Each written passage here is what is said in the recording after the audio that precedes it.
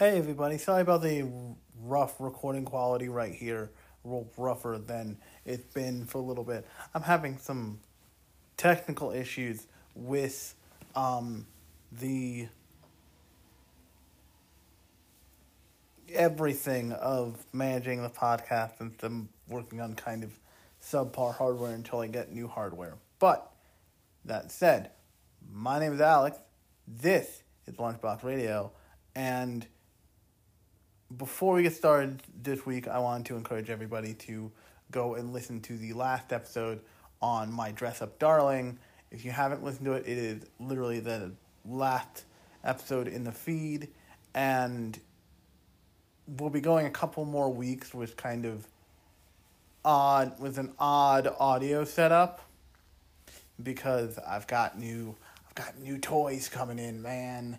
But on that note, let's jump right into what we're talking about this week, which is a little show called Surme Rome Nove.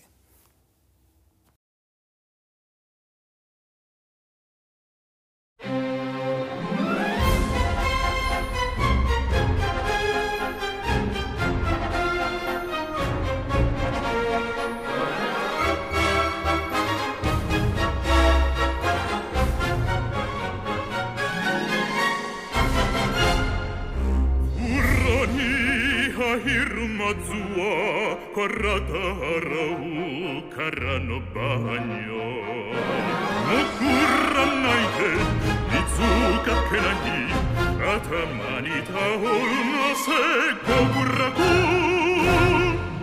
Samina tetsu quarota Tanto Yuke muriquaru arma Onorrenno cirromo Tokyo poete E ahu terma e Roma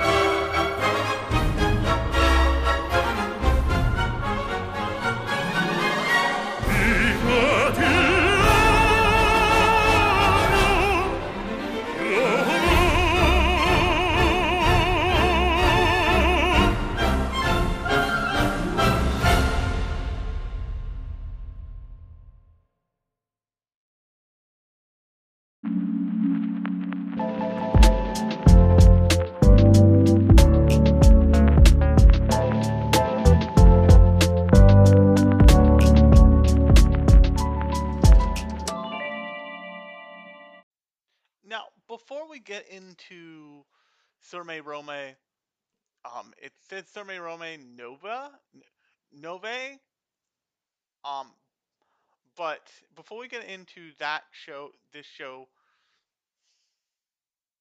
in a more general sense, I want to touch on the kind of odd, like micro niche that this show comes out of, and that is a kind of enthusiast show.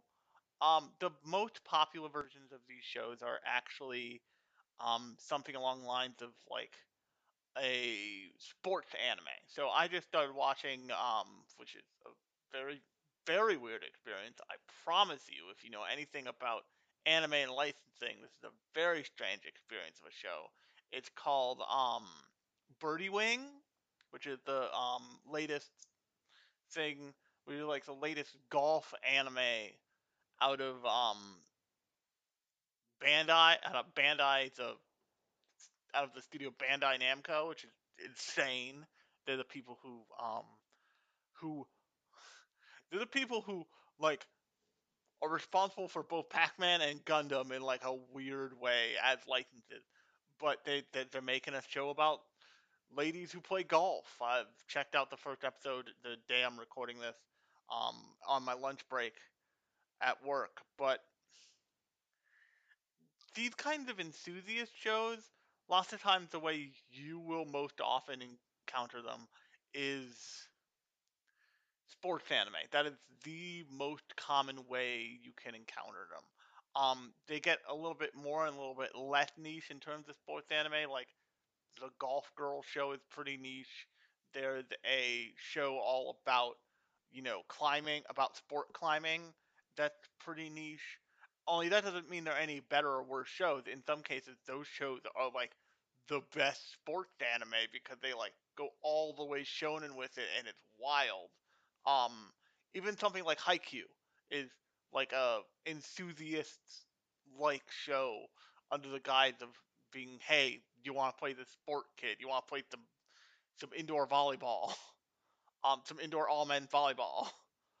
But there are other shows about this, and there's like this weird push and pull between like how realistic enthusiast you want to go with these shows, or how fantastical you want to go with these shows. And I'll promise this has a point. I swear. Where you look at something like Gundam Build Fighters, which is a show that is explicitly about trying to get you into building Gunpla model kits. That's what that show is for. Like, it has a fantasy segment to it, but it's not.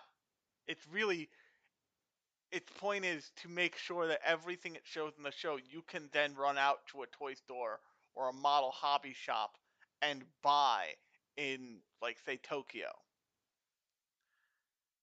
There's another kind of enthusiast show even than that, and it's like enthusiasm. It's like an enthusiast for an activity that's like a super niche activity. Um, this is where you get a lot of those like sumptuous anime food cooking shows.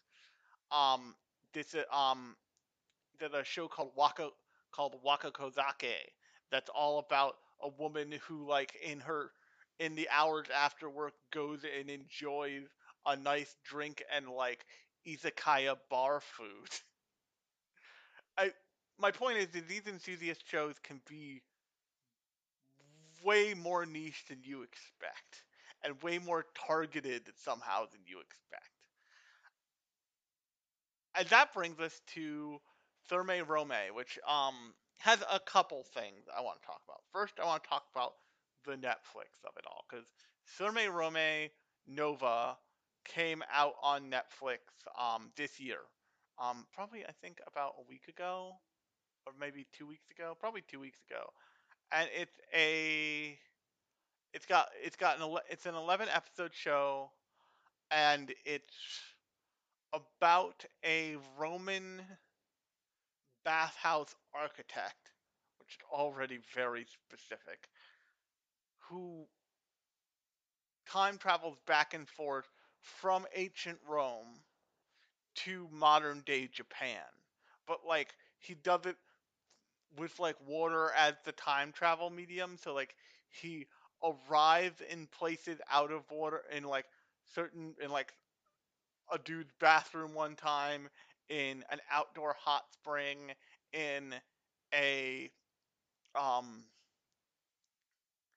in a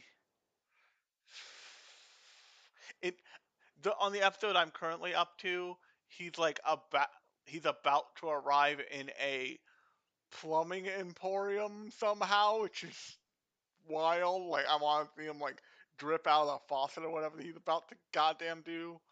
And I made an odd exception with this show in that I didn't watch every episode, mostly because, how should I put this? Um, it's the same gag every time.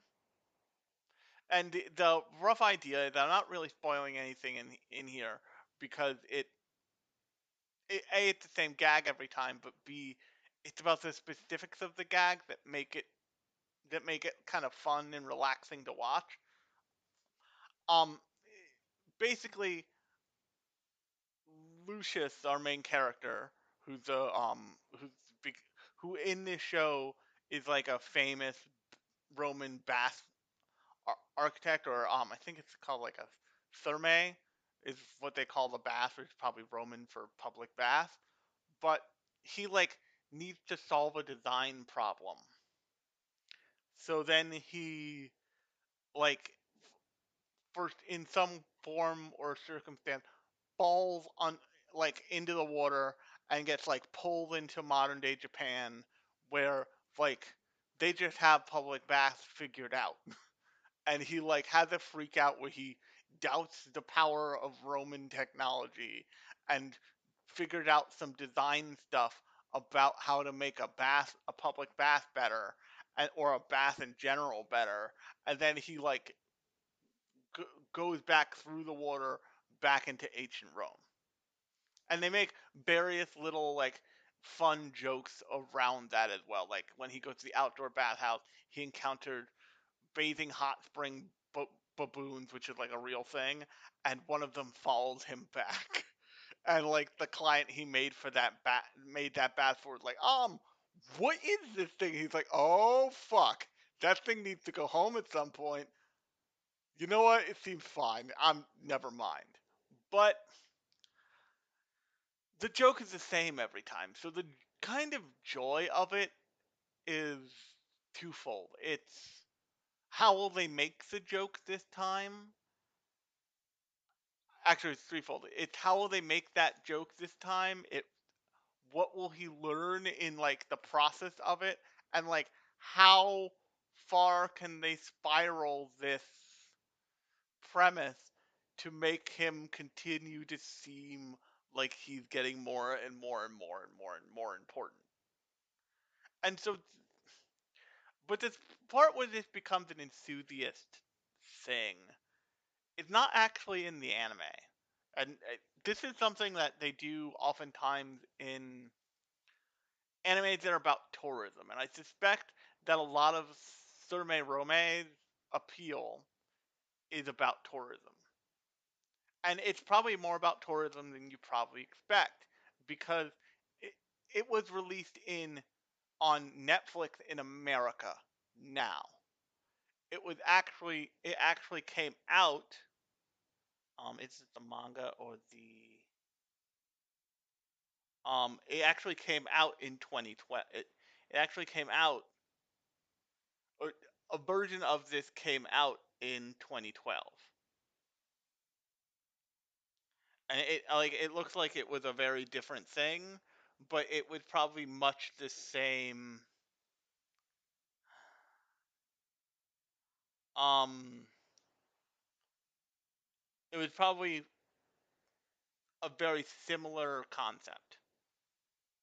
In fact, it looks almost incredibly similar, honestly.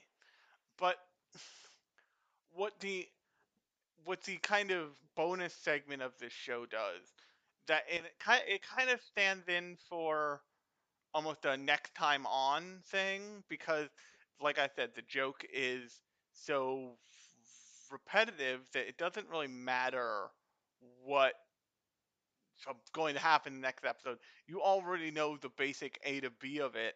It's just the specifics that make it kind of fun to watch. But the in places like the next time on Surme Romain Nove, you get this kind of weird tourism segment that's all about the author of the original work just going to hot springs all over Japan. There's one where she goes to specifically outdoor hot springs. There's one where she goes to like a bathhouse. There's one, and she shows you things that like that Lucius has specifically encountered. Like they talk about hot spring eggs in one episode, and so she goes and she tries some hot spring eggs. It, there is this tendency in lots of anime, especially in sports anime, to or something like Food Wars or any number of shows that are about a specific thing. But sports anime, especially niche sports anime, tend to be about this. And one of the good things I like about that climbing girls anime that sports climbing anime that I mentioned before is they like touch on the fact that like these girls are not normal. Like it's not normal to want to like fucking climb all the time. It's like a very specific affliction, and other stuff exists outside of like this climbing world. It's not like that's all there is at all times. It's that's what these girls are into, but you meet like very ancillary side characters in that thing that just like funny internet videos like normal teenagers. They're not all like ripped climbing monsters. It's kind of refreshing for that show to do that actually. What these shows tend to want to do is to make everything about whatever their specific thing is. So, and they've gotten better about it. It's not quite like, say, something like Kuroko's Basketball anymore, where Kuroko's Basketball, everything in that show is like dipped in freaking deflated basketball juice. I don't know. Um, and so you have to find something that can be A, stressed out enough for at least a season for of a show.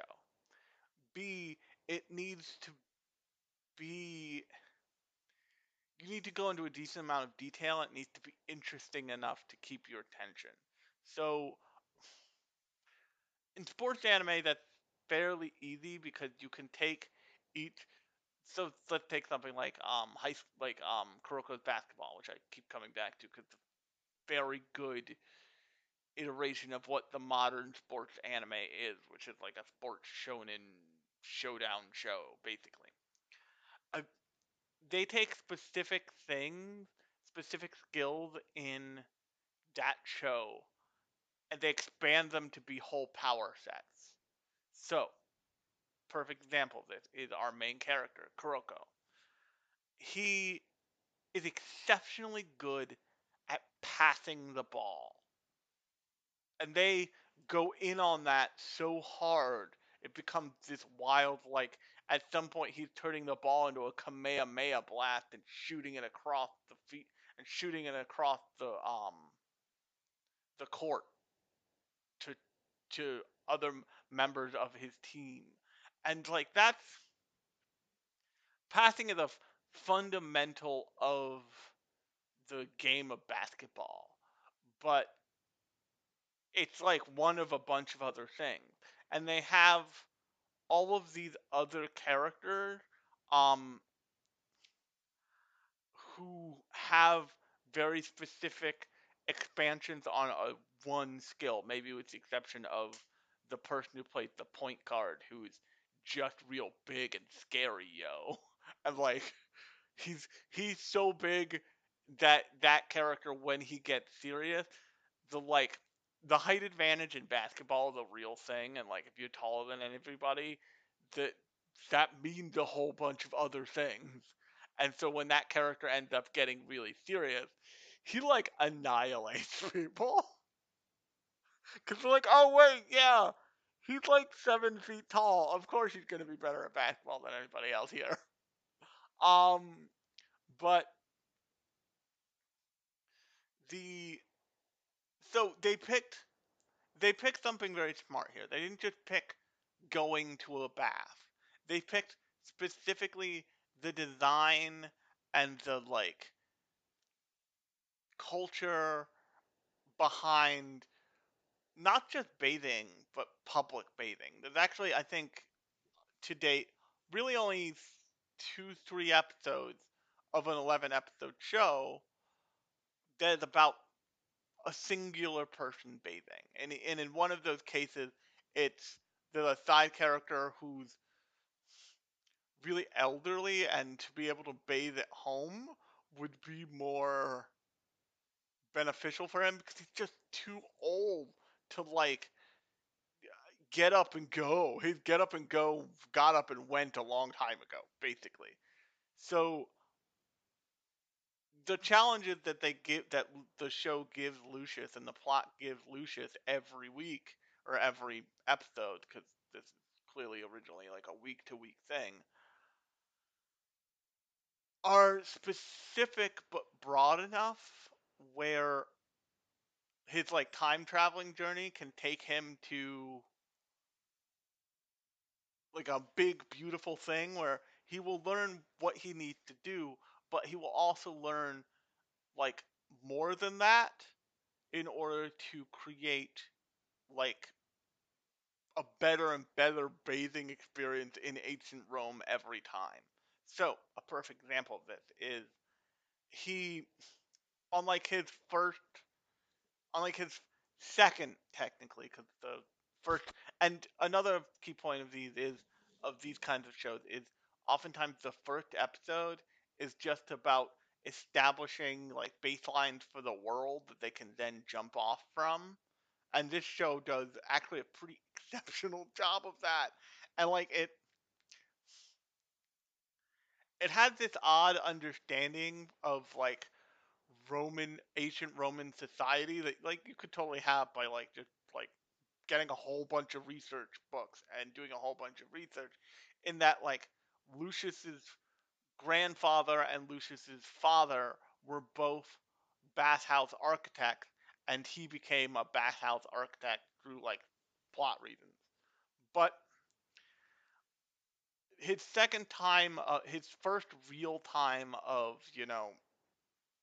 go of of time diving, basically, where he actually understood like, oh, I know exactly what happened. Okay, time to learn some stuff. He goes to like a pretty standard Japanese public bathhouse. Think like the one you see in the Ranma bathhouse episode of Ranma, where he had to like contain Hokusai. Um, and he figured out a bunch of unique innovations of like, oh, there's this like they serve a cold they serve a cold milk after bathing that's really refreshing. There's a basket to hold all your clothes. There's all this other stuff. And he like then goes back and designs a bathhouse in that, and with those very simple add-ons, and he realizes like, oh, this is like I time travel. This is like modern awesomeness. That's why it seems so much better. Fuck. Um, and but the other thing that they do in that episode, they never really do again, because once Lucius starts time traveling, he's bringing back so much more information than exists in um in the like time of ancient Rome, that just like the little the tiny little moments of an ancient Roman bathhouse that are extremely well designed just don't compete anymore. Um but there's a moment when he's sitting in the bath and he looks up and he sees this like slotted roof design, and he points it out and he talks about it. He talks about what it's doing. Technically, it's catching the steam. The steam condenses into water, then drifts back down into the bath, which means that the bath had to refill with water less than it might otherwise. And also like has like a nice drip, drip, drip, drip, drip, like water sound constantly. But there's little things like that all over the show. There's little things of him as like not just an architect, but really a designer, noticing like, oh, like there's a moment in episode 4 where he's where he's time travel into this like modern day in-house private bathroom. And he like sits there and he's like, how the fuck did we, the great and mighty, and this is like a common thing, is he talks about like great and mighty Roman culture is going to be defeated in like 3 hours or some horse shit. But he's like, how the fuck did we, the great and all powerful, all knowledgeable, deeply advanced Romans, not think to put a lid on a box and put hot water in it? Like, it's just, it's this moment of like, he's like, that's so simple. I'm such a dumbass. What is wrong with me? I'm a fucking moron. And it the great saying about modern art is like the thing that's great about modern art is you could do it, but you didn't. And that is so much of what like Lucius's time traveling experience is about. He's like, there's a scene after he comes back from his second time travel from his first real time traveling like experience when he's in depth pulled all these strings to endeavor to recreate the kind of like cold milk bottles that you get at the end of a bath in Japan. And he's like, these bottles are good. These bottles are the best we can do. But they are not as good as the bottles from that like he calls them flat faced people of the future, which is like a very specific dig at Japanese people that like it's a lot. But like he's like these are not as good as the bottles from the future. Like they just kind of suck. Also, and like he remembered key things that like you or I wouldn't really remember. But by him remembering them, it causes us to focus on them too, which is a good it's actually a really good trick for this show to do to get you to notice all these little modern innovations in the world. So in the show Beyblade, I know you're like, what the fuck is he about to talk about? In the show Beyblade, there is a moment where all the characters you're seeing go from the standard like Beyblade launcher that comes with Beyblade with like your first Beyblade. It's like a little like square thing with a ripcord, and you like hold the square thing. It's got the Beyblade on the end of it, and you pull the cord with the other hand. They go from that to like eventually there's like a guy who's got like a launcher contained inside of a fucking baseball that explodes into its own ripcord, and he's like pitching his Beyblade into the Beyblade stadium like a psycho. But like most people have like a handle grip launcher that lets them like pull back, and you see them like at some point doing these hilarious pantomiming shadow boxing bullshit exercises where they're pretending I'm doing it right now. Where they're pretending to like rip a Beyblade cord holding one of these launchers. But the show uses that to show you like these kids were doing this for fun and to like settle a score at one point. Now they are essentially professional athletes, and that's a good like breaking point to show you like, oh, these kids got scholarship money, so now they have better equipment. Surme Rome does something similar in that he's like has a moment where he sees the bottle opener, and he's like, what the fuck is that? What the fuck is the like he has this response to a bottle opener that's like, what the fuck? What is that? Holy shit! Cool and awesome. And he translates that the best he can, but when he remembered what he saw, he's like, I will never forget that bottle opener for the rest of my life. I have never seen anything like that. What is this? And the the kind of fun thing that you encounter with time travel, especially time travel from the past to the future, is not to like from like the distant past to our present rather. Is not like if George Washington came to 2022, he would be appalled at our politics. I'm like, nah, dog. He would be appalled at cars. Like, he would be appalled at indoor plumbing. And so many people skip over that part because they're trying to, like, use time travel to the present day to, like, prove a point.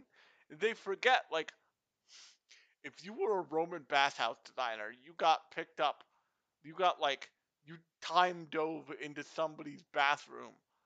What's the most terrifying? What's the thing that would like be like, oh fuck. It not like you can comprehend a lid. A lid is not a sorry I just started it. But you can comprehend a lid.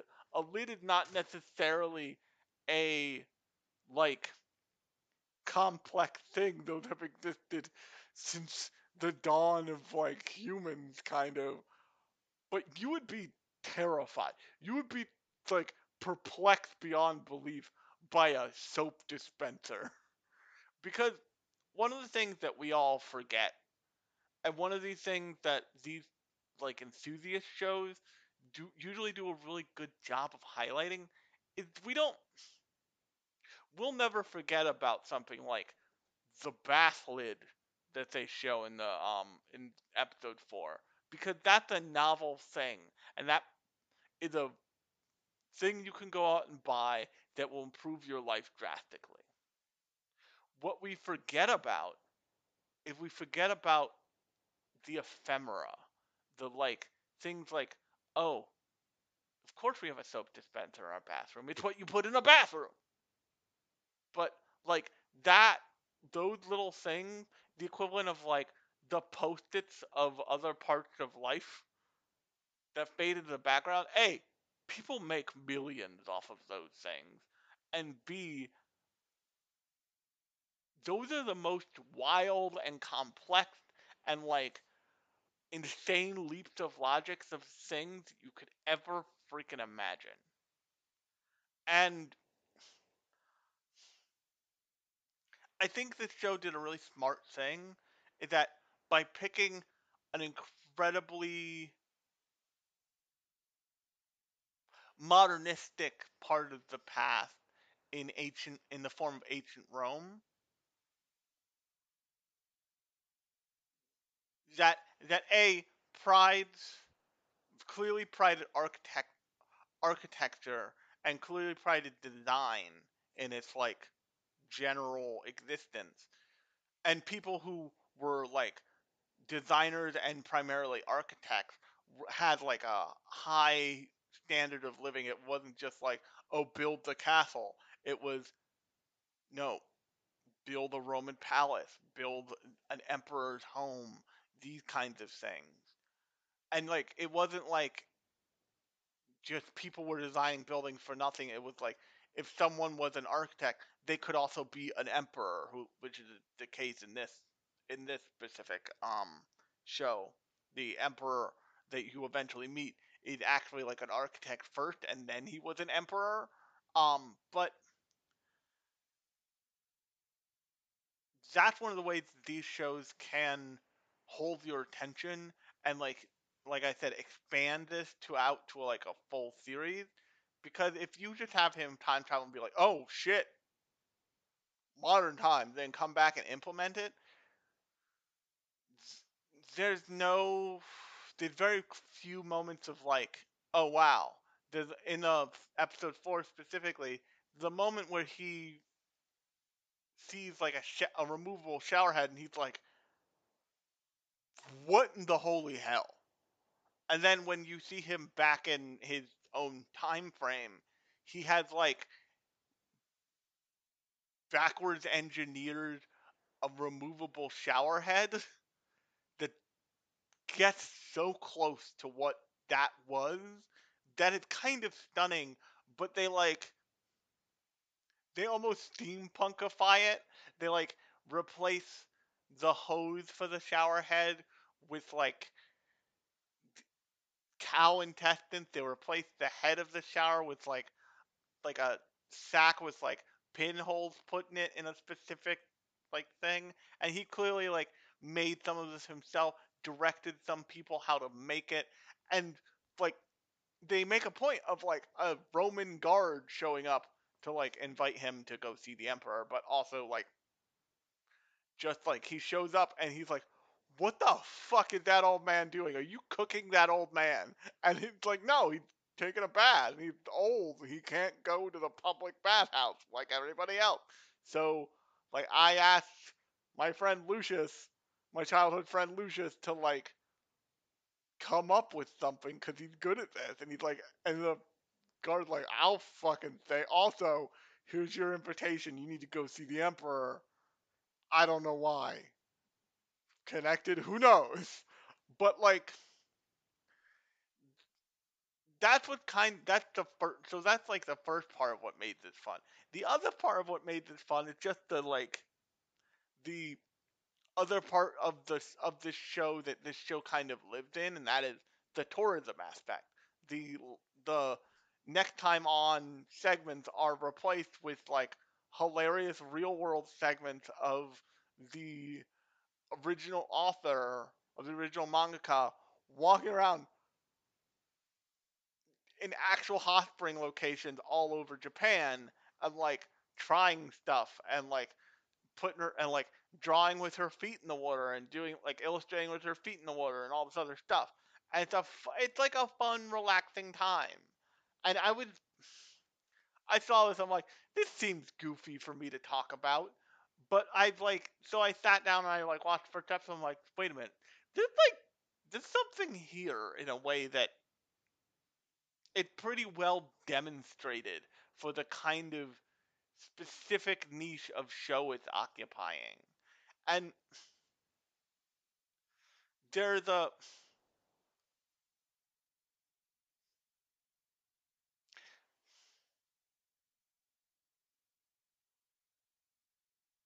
there's a how does a dog wear pants aspect to this stuff.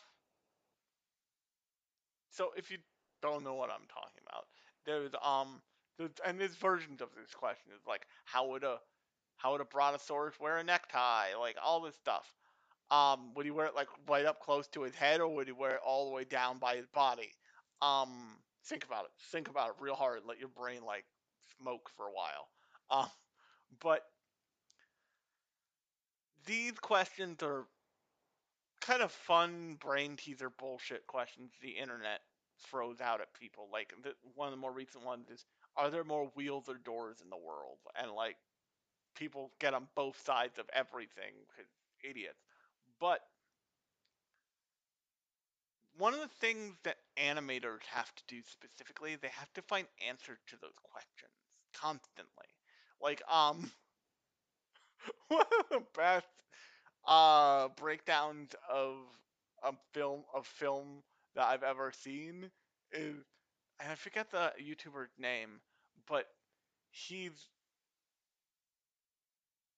ranking all of the Studio Pixar movies, and he gets to Cars, the first Cars, and he just like has a he has a like a mental breakdown because the existence of sentient cars implies a lot of other things. Like at one point he's like, what does a pregnant car look like? Is it a hatchback situation? Like what? Huh? What? What's in? Who's driving these cars? What's in the cars? And it's like this. It's one of those things that drives people crazy about cars. It's there's no internal logic to it. And like, yes, on one level, like just let this be a fun kid movie about cars that are characters. But on the other hand, like I went to a couple weeks ago. I think I talked about this on the podcast, on the Sunday edition at some point. You can go find it in the feed. I went to see the Disney exhibit all about like Disney and French architecture and art and all that stuff. In the Met, which I'm not sure if I don't think it's still going, but it was a great exhibit. But what it shows you is exactly how much artists and especially animators think about the world around them and how the things they're going to put out will logically function because they don't because it, with animation the idea of like art imitates life has to be taken really seriously. um uh, the best example of this is if you've ever seen the old Godzilla movies and you see the bad overdubbing, it's like so bad. It like doesn't. It's so bad that it doesn't. That it takes you out of the movie and that becomes a joke. that's often a problem with all the dub things you watch on Netflix. One of the best parts of anime in America in terms of the English dubs is they hire professional voice actors who like are trained to match their words to the what they call the lip flaps of the character speaking. The reason why they do that is because if they miss it by even a couple seconds, then it's all off and it plays as a different thing. It takes you out of the fantasy world that the anime is trying to bring you into, and it then focuses you in on, oh fuck, this is a different kind of experience. Not necessarily bad, but it's a different kind of experience. I so Disney recently added all age material, probably because they were like, oh fuck, Moon Knight is a lot. This needs to be rated a different thing. Shit. That was probably a not small consideration. But they also brought back everything they took off of Netflix, like Daredevil, all the Netflix Defenders series. Basically, they bought onto Disney Plus. But one of the common ways that and Thermae Rome Nova is a example of this. Is a perfect example of this. Um, it it was something that aired in another country that Netflix brought here. And Disney has also done that with I think it's called like Parallel or something as a like teen drama thing. But I don't know where it's from, but the dubbing is so bad that I was like, I can't watch this. Like my brain will not suspend disbelief enough to watch this show. Did another like Norwegian show about a drug kingpin kid that I also had issues with in um on Netflix. But I stopped and I thought about it and thought about like what's the best like version of this I've ever seen, and it was actually an old from the early aughts, probably late '90s, more like it. Um, Take on redubbing old kung fu action movies from Japan, from what martial arts action movies from like Japan and China and Korea that they could get licenses to for really cheap um at MTV. And the idea was they would get the license to this movie and they would bring in a bunch of hip hop stars and they would have them redub it. And you can look this up. The most notable one, the one I remember the most, is a movie called Volcano High, and they keep the overall like storyline of the thing, but then they just let these uh, hip hop and R&B stars go wild on this thing, and they all do this incredible job with it because they have such internal rhythm because they're rappers, R&B artists, hip hop stars, and they all kind of like can do the beat absolutely perfectly. So it's like so much fun. And the last anecdote of this, I will state, and then I'll make the point I'm trying to make, is the reason why Billy Bob Thornton does it in all the Studio Ghibli dubs is twofold. A, he wants to make movies his kids can see before they're like crusty adults because he like made a lot of rated R movies. So he like when he got the opportunity to do dubbing for Studio Ghibli movies, like you have no idea how much I've been waiting for this. Um, but he's also a former drummer in a band, in like a professional band. So he has such a great cadence and ability to hold that cadence that like he can do more sing-songy things that you might want done in say a cartoon or like a dubbing scenario, and he can keep pace with like the welcome the rich Ben like kind of thing from Spirited Away, or he can hit the very specific, slow, slightly incendiary and menacing tone to the monk character in that he plays in Princess Mononoke, and like it he can keep that intentionality so specifically because he knows how to listen for that in say in the Japanese track and how to imitate it accurately. And so like when shows get that wrong with dubbing for like with English dubbing, it takes you out of it. When you all that little stuff in like say a bathhouse scenario, if it's slightly off, you notice. Like if like a if let's say this is a perfect example. If someone gives you a ripped up T-shirt instead of a washcloth, you'll give them this look like, I mean, technically this fits the bill, but it's not a washcloth. But you need to know it's not right.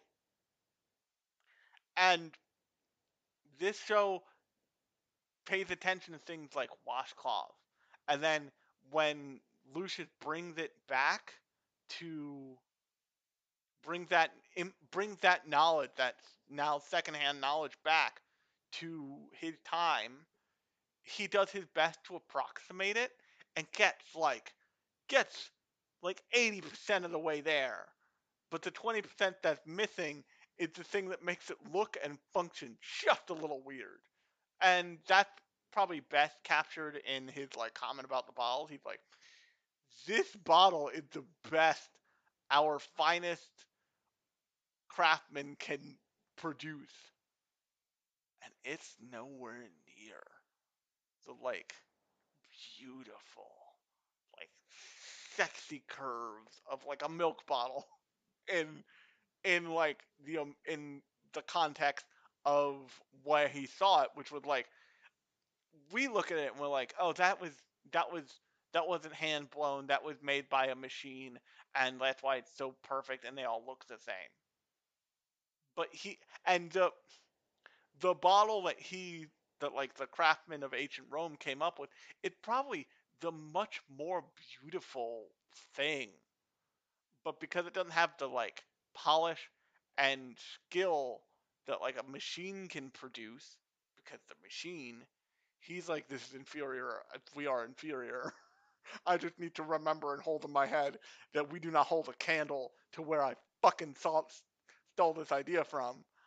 And he keeps going back and forth, keeps time diving back and forth enough where he's getting better and better every time he makes a, a every time he gets back from a time dive. And that ultimately culminates really in episode 4, not necessarily only in episode 4, but in episode 4 where you see that he's like continually like hitting the mark of like that's 80% of the way there, and it's so much better than what they have now. And like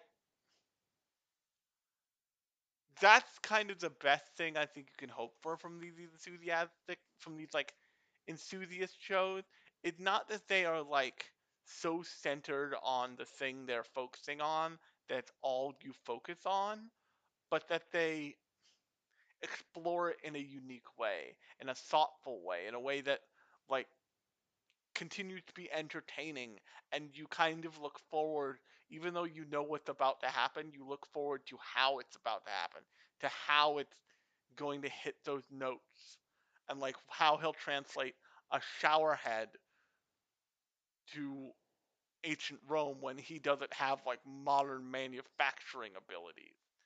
This is and I just thought of this, but this is part of the joy of watching something like Doctor Stone, when Senku is like, he is the thing that makes him a science prodigy is not that he is like deeply intelligent. although he is. The thing that makes him a science prodigy is that he knows how to break modern day commonalities into their associated parts. He knows how to how to figure out a light bulb, where most of us would not be able to do that. And he knows all the steps along the way to getting to a light bulb, or and he knows like how to imitate Coca-Cola enough to get to like here's a Coke or here's ramen. But even in like that show, specifically with the ramen, this is hilarious moment where they can't get the right kind of wheat, but he gets a kind of wheat and makes a kind of like fucked up ramen that is better than anything any of the characters who are from the Stone Age like have ever tasted. They're all obsessed with it. But like him and any other modern character in that show, the first time they eat it, they're like, "Oh, this is terrible." Like it's like it is technically ramen, but it is not ramen. This just sucks. You can have the rest. I found this on the web. But it's just a it's a that's a fun internal thing for a character to have because it gives you satisfaction as the viewer too because you see them realizing like, damn, this is good enough, but it's not the real deal. Like I have experienced the real deal, and this gets close, but this does not nail it to the wall, baby. And on that note, um, if you like this episode, new episodes of the podcast come out every Thursday and Sunday. Thursday, more like this, is about an individual show or property or movie. Um, Sundays are more metatextual. They're about like the next Sunday episode that will be coming out will be all about fake brands and anime, like I said at the top of the show. Um, or like something about like maybe an individual studio or maybe something that's happening in the industry. I've done a lot of things dragging Crunchyroll through the mud for their bad merger. Um, for their bad merger like thing and consequences that created the result of the merger. Um, so Sunday is more metatextual, more fan based, more industry based. Um, but until next Sunday, I have been Alex. You've been listening to Lunchbox Radio, and I will talk to you on Sunday.